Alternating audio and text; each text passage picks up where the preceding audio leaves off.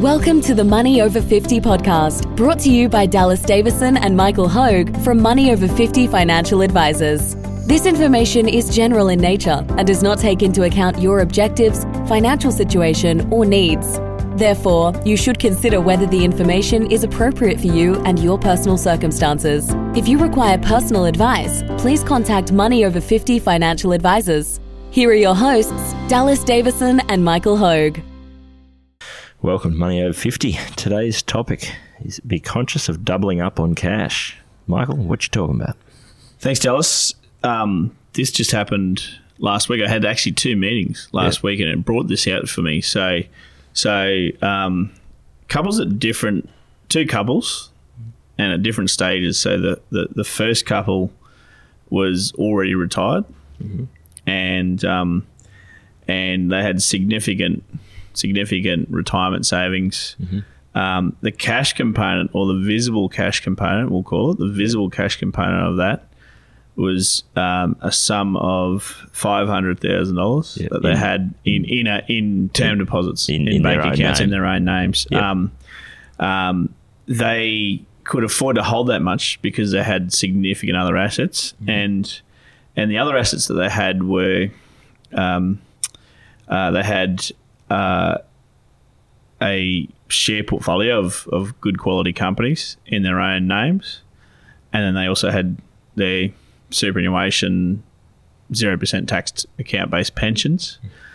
The other couple was at a different stage, so they were still some 15 years away from retirement.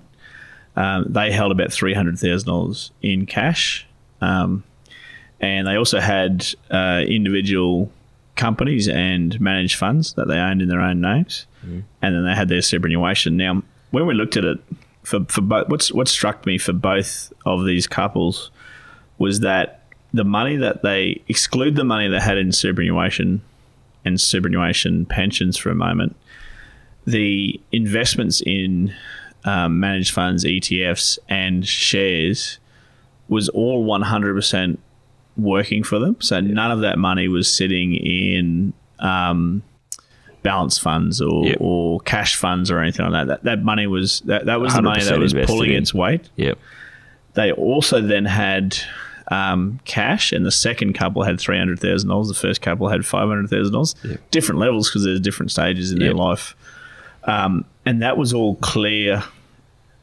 That was all clear as well. They had a job to do. Clearly their backup money. Yeah, that was for emergency expenses. That was for market downturns. Yep. That was for... So that had a job to do. The investments in their own name had a job to do, which was to grow over the long term. Yep.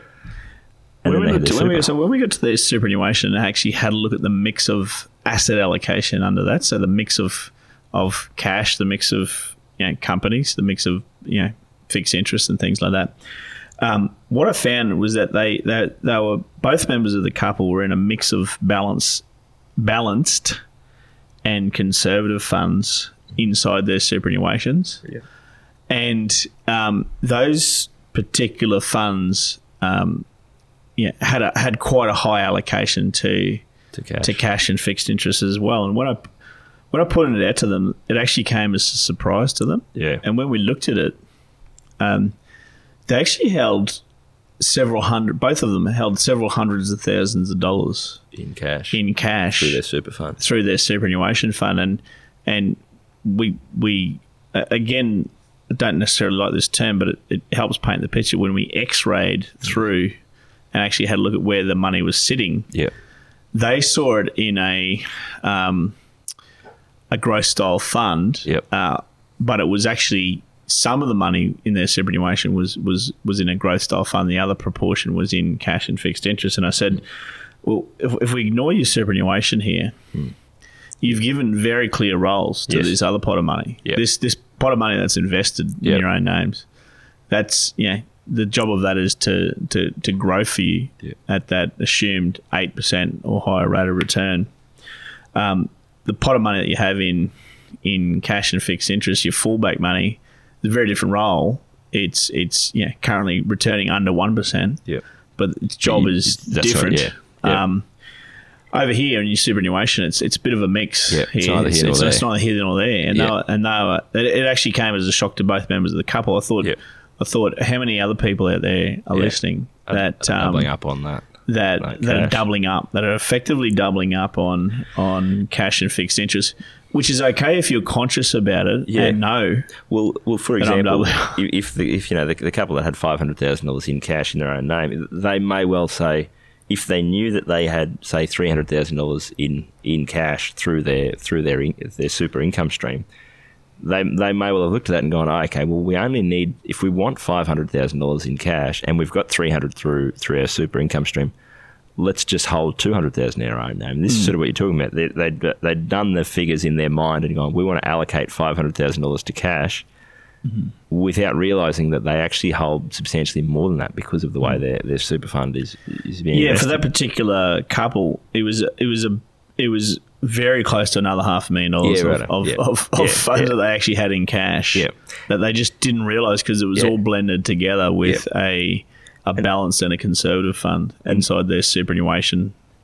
It's an interesting one because there's a conversation that we have with people in those last couple of years of leading up to retirement. So, when you're a long way out from retirement, most people need a small amount of money in cash in their own names, and it's a very clear separation where for most of our clients who are going, you have some cash in a bank account in your own name so that you've got access to it in an emergency, and so that if something comes up, you can get access to that. Then you want your superannuation to be 100% working for you. If you're 55 and 10 years from retirement, you and again, this isn't advice, but you may well decide, I want some cash in my own name, which the job of that is a backup and is for emergency. The job of my super is to grow as much as possible over the next 10 years. In that last year or two of retirement, and I know that you're the same as me, is one of the conversations that we're having with people is around, if you're approaching retirement and we work out that your plan is to have, for example, 2 years worth of your living expenses sitting in cash. And so you might go, right, we've got $1.5 million and we want $150,000 of that in cash, which we're spending $75,000 a year. So that, again, people's big fear is in the day that I retire, we have another GFC. I've got at least the first 2 years covered before I need to take any money out of my growth assets. So what you actually find is at that point in time, there's kind of two ways you can go. You can either go, right, I've got $1.5 million in my super, and I just change the investment strategy of I move that across into a super income stream. I change the investment strategy so that I have 10% or $150,000 of my super income stream invested in cash, and I just start to draw out of the super income stream, and then when that next 30% drop happens, I just draw it out of the cash component of the pension account. The other way to go is to go, right, well, I've got $1.35 million in super, which I move into an income stream.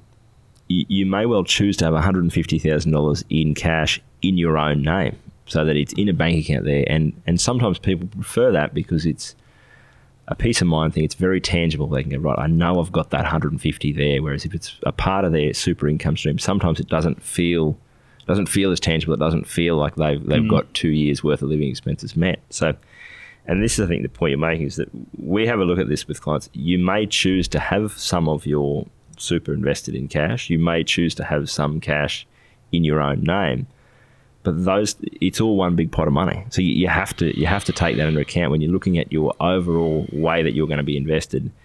You wouldn't do both. So you don't go, I'm going to have $150,000 in my own name in cash, and I'm going to have $150 in my pension account if I only want 2 years worth of living expenses set aside. So it's definitely one that is.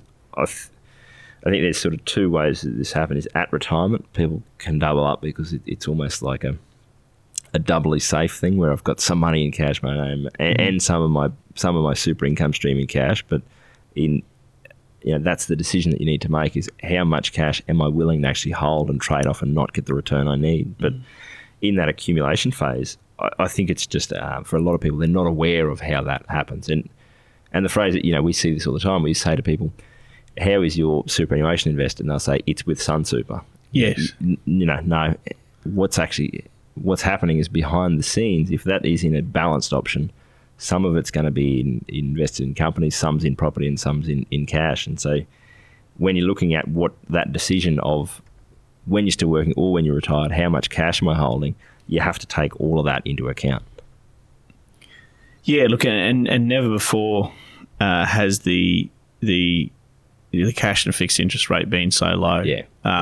Now, it's acceptable to hold that for the right reasons. That's right. One of the reasons is not to get a return on that money. You're not getting a return on that money if you especially after factoring in inflation. At the very least, you're breaking even. More than likely, you're going backwards slowly on that. So you need to be very. You need to have a reason why you're going to hold so much cash, and hence the name. Yeah. It's something just to be aware of. Be conscious of doubling up on cash and fixed interest. I think the other point, and we've touched on this in previous podcasts about balanced funds, where it's a dangerous way to approach it, to go, what's the job of my super fund? Oh, well, it got a 7% return last year. Well, no, that's actually not what happened. The portion of that money that was invested in companies got a 10% rate of return. The 30% of it that was in cash got a 1% rate of return. But there is no asset class that is a balanced asset class. It's just a mixture of those two. Yeah, it's a blend. It's a good point to make. Yeah, it's a good point. And that's like you say, the decision that you make about how much cash will I hold and how much of that am I willing to trade off a lower return for that, access to that money in an emergency, or that stability, or that ability to draw from in a downturn, or whatever you choose there. You can't actually be invested in a balanced fund. You can only be invested in those asset classes that make up that balanced fund. Yep. Thanks for listening.